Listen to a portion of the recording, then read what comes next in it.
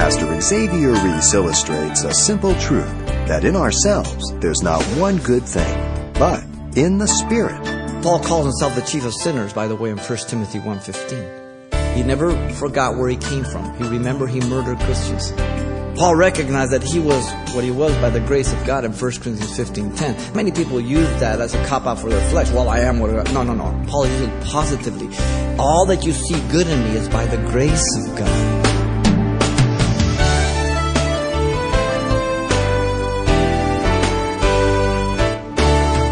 Welcome to Simple Truths, the daily half-hour study of God's Word with Xavier Reese, Senior Pastor of Calvary Chapel of Pasadena, California. We know a statement of faith as a declaration of the core beliefs of a church or religious group that serves as a normative statement of all corporate worshipers. But coming up in our message today, Pastor Xavier will be listing the biblical order of priorities for the pastor to best fulfill his calling in service to the gospel. Let's listen now to these simple truths of Paul to the elders of the church at Ephesus, drawn from Acts chapter 20. This farewell discourse of Paul to the Ephesian elders contains some of the most valuable material in the entire New Testament regarding the nature of the pastor's ministry to the church. This is the only sermon recorded in Acts that is preached to Christians. The only one. They are addressed as elders, overseers, and pastors in verse 17 and 28. All three titles are given to these men. And so what we want to begin is by examining the priorities of the pastor regarding his service in the gospel. It is threefold here in verses 17 to 21. We'll focus on 19 through 21, the first two introductory. But let me read the whole thing. From Miletus he sent to Ephesus and called for the elders of the church. And when they had come to him, he said to them, "You know from the first day that I came to Asia, in what manner I always lived among you, serving the Lord with all humility, with many tears and trials which happened to me by the plying of the Jews. How I kept back nothing that was helpful, but proclaimed it to you and taught you publicly and from house to house, testifying to Jews and also to Greeks, repentance towards God and faith towards our Lord Jesus Christ." The pastor's priorities here in his service to the church regarding the gospel is threefold. First, in verse 19, the pastor's service is to God. Secondly, the pastor's service is to the church in verse 20. And thirdly, the pastor's service is to sinners in verse 21. God, the church, and sinners. That's the biblical order. And he gives to us exactly as it's to be looked at. Let's begin here with the pastor's service to God, verse 19. Now, man must serve God before he can serve man. He must first be a partaker of his fruits before he can give that to anybody else. That's why David told Solomon, his son, that very principle. Know the God of your father. He tells Timothy later on in 2 Timothy 2:6, the husbandman must first be partakers of his fruits. In that passage in David and Solomon's in 1 Chronicles 28:9. See, you can't give something you don't have. Before you can give somebody the measles, you've got to have them. Notice here the service to God is of complete commitment, Paul says. Serving the Lord, verse 19, the beginning. The service is after the nature of a bond slave, one who serves his master for life by choice. This goes back to the Old Testament. You know, when the slave served for 6 years, the 7th year he's released. He didn't want to be released. He'd tell his master he would take him with the elders and take him to the door of his house and put it by the doorpost and with an awl and hammer make a hole in his ear, give him an earring. He was a slave for life, a bond slave by choice, because he felt his master was the best thing for him. This is the carryover to the New Testament. The word for serving here is the same root for the word for bond slave, doulos, which Paul refers himself to 29 times. But this is to be a mark of each of us also as Christians. We are to be totally sold out to the Lord, knowing that he's the best thing for us. And we serve him in such attitude. Now the word is used to describe the believer who should serve in the newness of spirit in Romans 7:6. That's for every believer, no exception. Now notice the service has no rival and it's loyal. or faithfulness. This is a characteristic of this bondservant, the service. The word is used by Jesus in the Sermon on the Mount. Listen to it in Matthew 6:24. No man can serve two masters, for either he will hate the one and love the other, or else he will be loyal to the one and despise the other. You cannot serve God and mammon. And man and money were so closely related that word was used for both. The word is used of the servant's service to his master in those days. Ephesians 6, 7, and 8, and Colossians 3, 23 and 24. Listen, he says, with good will doing service as to the Lord, not to men. So the faithfulness that is done to men, first of all, is because you're doing it as unto the Lord. Knowing that whatever good anyone does, he will receive the same from the Lord, whether he is a slave or free. Notice the service to God is to have a proper perspective then. He says, with all humility. With all humility, the service, notice, is not due to one's own ability, but one's call and enabling by God. Paul is very clear on this.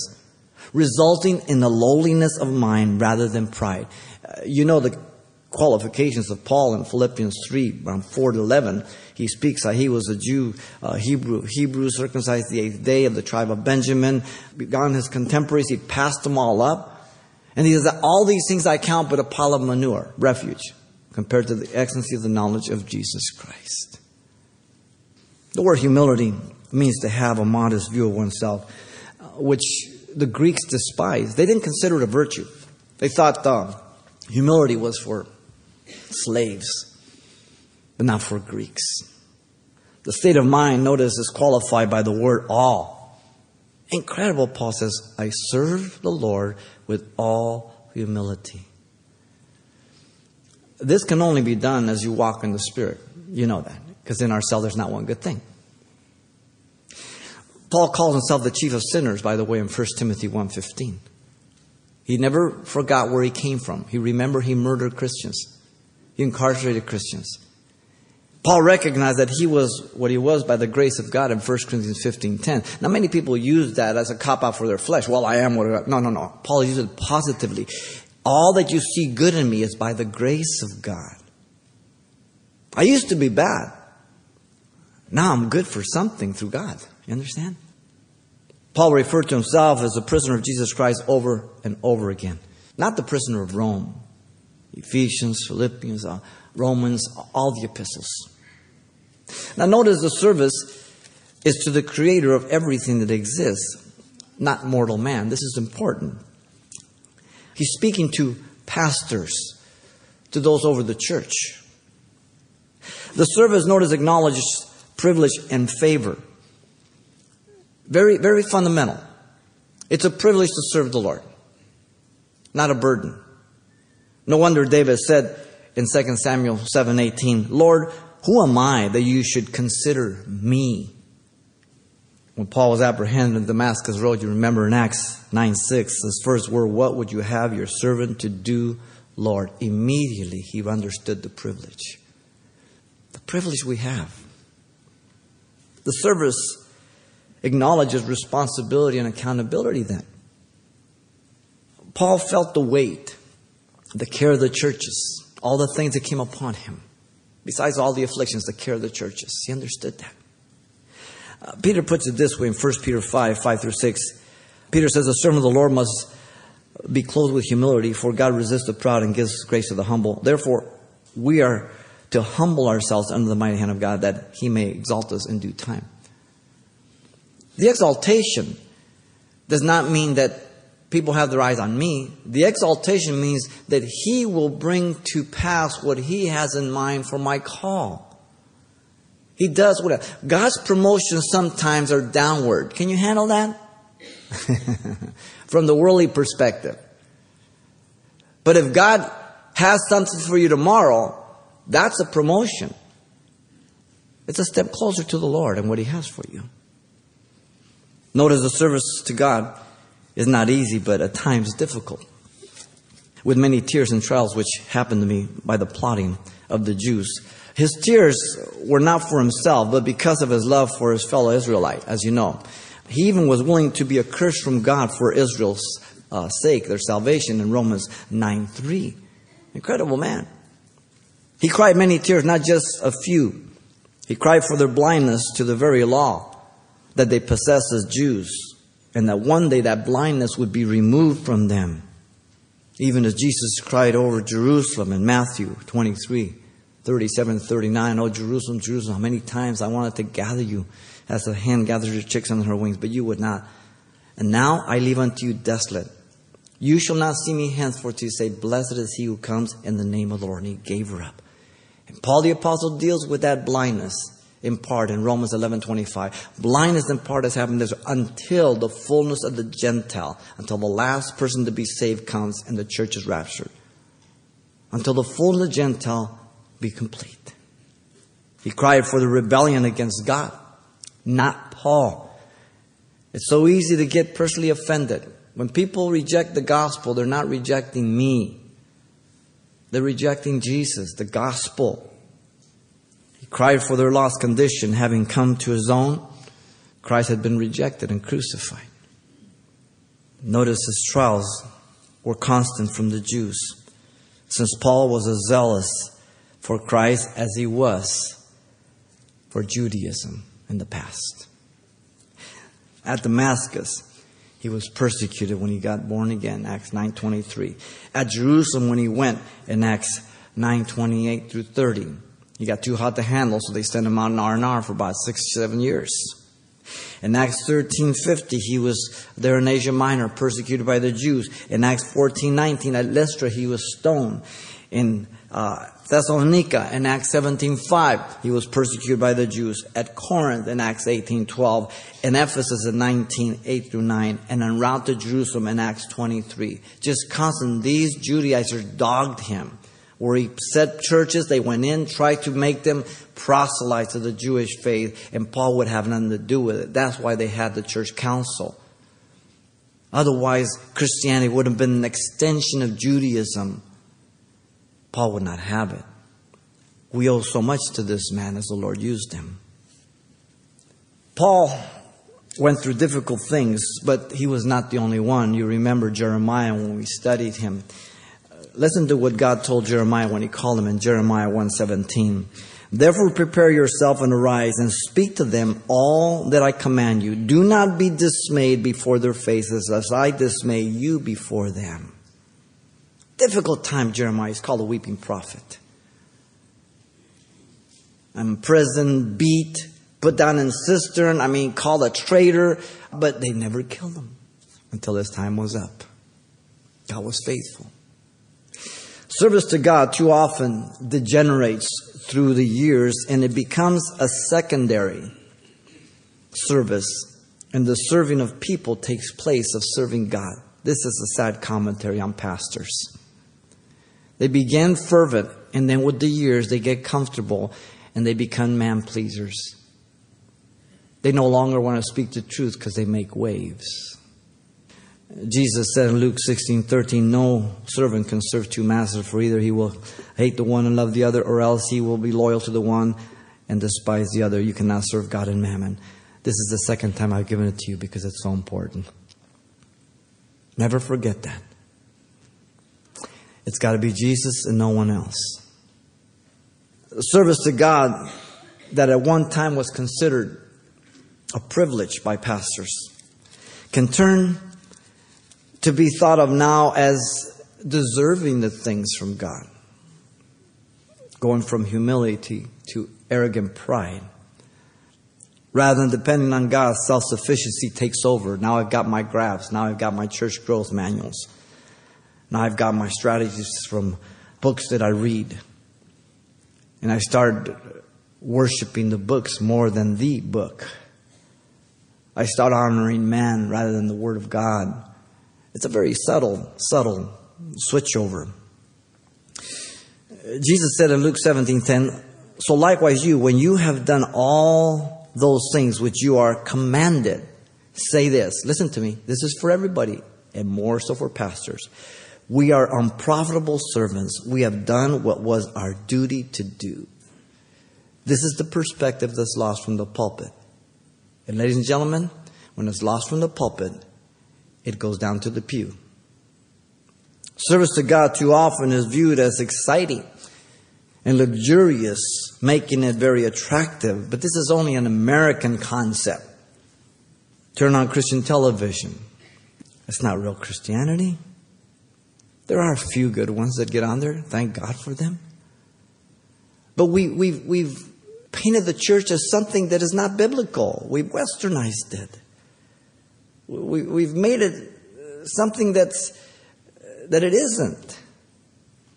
Some, when they begin to be opposed or have a difficult time in ministry with individuals in the church, they begin to question their service or their call. Why? Because their eyes are not on the Lord. They're on men. They're on their emotions, upon the results and everything else. And so they begin to doubt. The pastor's service is first to God then, isn't it? That vertical is very important. I serve God. I first serve God.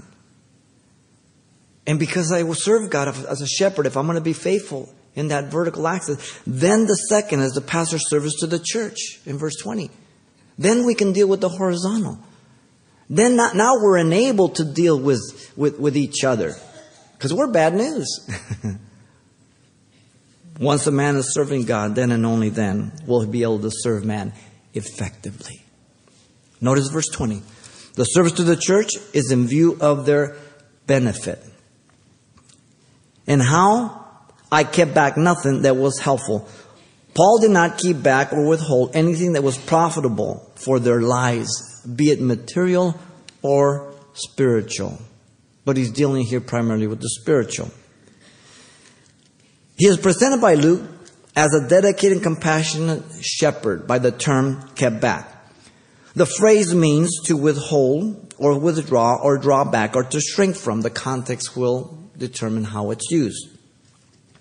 The phrase was also used as a medical term to withhold food from a patient. And it's used again in verse 27, the word shunned. So spiritually speaking, Paul didn't withhold any spiritual food from the believer. He wanted them to grow, develop, and mature in Christ. The phrase is also used as a nautical term for pulling back the sail. The purpose of releasing the sail is so it catches wind and you can travel. The Word of God causes you to run that race, to make progress in Christ. You don't stand still. You don't go backwards. This was Paul's desire for them. He will tell them later in verse 34 how he provided for those with the craft of making tents. Materially speaking, he provided for those so he wouldn't be a burden to the church. And in verse 35, he did it to give them an example to support the weak, fulfilling the sayings of Jesus is more blessed to give than to receive. He gave of his own finances to support others. We are told in 1 Thessalonians 2:9 when he got there. He didn't want to be charged. This whole money thing is a modern day thing too, and a Western thing. I don't want to get sidetracked, but I challenge any of you to find me a passage in the book of Acts where the home church of Jerusalem supported missions. In fact, we have the reverse. The missions took up an offering for the mother church. Where does it all come from? It's a Western mentality. It's not biblical. If God guides, He provides. If He raises a shepherd up, He'll take care of him. We're not Messiah. We're the sinners. Do you understand? In 26 and 27, Paul gave to them all the counsel of God without any reservations. Therefore, he was innocent of the blood of any man, he's going to tell us. 26, he's innocent of the blood. 27, he did not shun to give the full counsel of God. Genesis to Revelation. This is the same warning that God gave to Ezekiel as we just finished studying, as you know, just 6-7 months ago. The purpose of the church to perfect the saints, to equip the saints for the work of ministry. Ephesians 4:11 through 16. That you not be tossed to and fro with every wind of doctrine, deception, but you come to the full stature of the fullness in Christ. Edified in love. The shepherds of Israel were charged with feeding themselves instead of the people of God in Ezekiel 34, 1 through 10. They're worthless shepherds. Every generation has them. Every denomination has them. Notice Paul gave of himself wholeheartedly. He cared not for his life, but for the church. In fact, he tells us in 2 Corinthians 11, 24 to 28, he gives a whole catalog of his sufferings, and he begins there by saying, from the Jews 5 times I received 40 stripes minus 1. Wow. Then he was beaten with rods 3 times, and he was in the sea, shipwreck, a night and a day. I mean, he goes on and on and on. He exposed his personal infirmity in 2 Corinthians 12, 7 through 9, and he pleaded with God 3 times, and God says, my grace is sufficient for you. He knows what's best for you, and He'll keep you so you depend upon Him. Everybody's always asked, what's the purpose of the book of Job? Let me give it to you right now. You ready? God's sufficient for whatever He allows in your life. That's the book of Job. Whatever God allows you to go through, He can get you through. He's faithful and He's sufficient for you. You understand? He told the Corinthians, 2 Corinthians 12, 14 through 15, that His position was like a spiritual father to them, and they were spiritual children, and that He would gladly spend and be spent for their souls. But the more He loved them, the less He would be loved. Now, if you're a parent or have been a parent, you understand this statement. Because often as a parent, you're trying to help your children, protect and guide, but they think you're trying to ruin their lives. So we take it by faith when the Scripture says, one day they will rise up and call you blessed. Between now and then, they're going to call you many other things, but it's okay. You do what you do because you love and obey the Lord. Even if they never come back to tell you that. If you're only doing it because your love for your children, that's idolatry. You do it because you love the Lord and you want to obey the Lord. Your children have a choice. They're not forced to go to heaven. It's difficult to understand that because we want a nice, neatly packaged theology, but it doesn't work that way. Everybody makes that choice for themselves. Paul was gentle as a nurse. He told the Thessalonians, 1 Thessalonians 2, 7 through 8. Cared for them. But notice that the service to the church was personal, but proclaimed it to you and taught you publicly and from house to house. The Apostle Paul always went to the public synagogue first, and then to the marketplace to proclaim the good news, the gospel of Jesus Christ, to the Jew and the Gentile. Paul first spoke boldly in the synagogue for 3 months, reasoning and persuading the Jews concerning the things of the kingdom of God in Acts 19:8. You see, I'm into kingdom business. It's about the kingdom, you understand? It's not about building up Pasadena. 2,000 people is more than I want to give account for. I'm a shepherd of sheep, not a cattleman of herds. You lead sheep, you don't drive them. Paul then withdrew himself after they spoke evil of the way, you remember? And he took some disciples and reasoned daily in the school of Tyrannus in Acts 19:9. He continued for 2 years there in Ephesus after that, so that all that dwelt in Asia, we're told, heard the word of the Lord Jesus, both Jew and Gentile, in Acts 19:10. Incredible. Pastor Xavier Reese, presenting the biblical order and priorities for the pastor, drawing from Paul's writing to the Ephesian elders from Acts chapter 20. Now there's much more to this study to come next time, but if your schedule won't permit you to tune in, as always, you can pick up a copy of this message, and the title you'll want to ask for is The Pastor's Priorities Regarding the Gospel. It's available on CD for just $4. And this might be a study a leader in your church or a Bible study would appreciate hearing too when you're through. So once again, the title to ask for is The Pastor's Priorities Regarding the Gospel, or simply mention today's date. You can request your copy by writing Simple Truths, 2200 East Colorado Boulevard, Pasadena, California, 91107. Or to make your request by phone, call 800-926-1485. Again, that's 800-926-1485. Or the address once again is Simple Truths, 2200 East Colorado Boulevard, Pasadena, California, 91107. And thanks for mentioning the call letters of this station when you get in touch. This helps us track the effectiveness of this ministry in your area. Next time, Pastor Xavier Reese delivers more simple truths on ordering priorities in ministry and the gospel. Hope you'll be back for that.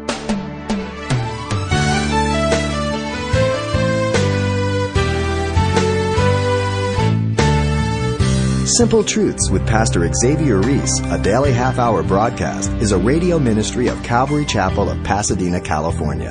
www.calvarychapelpasadena.com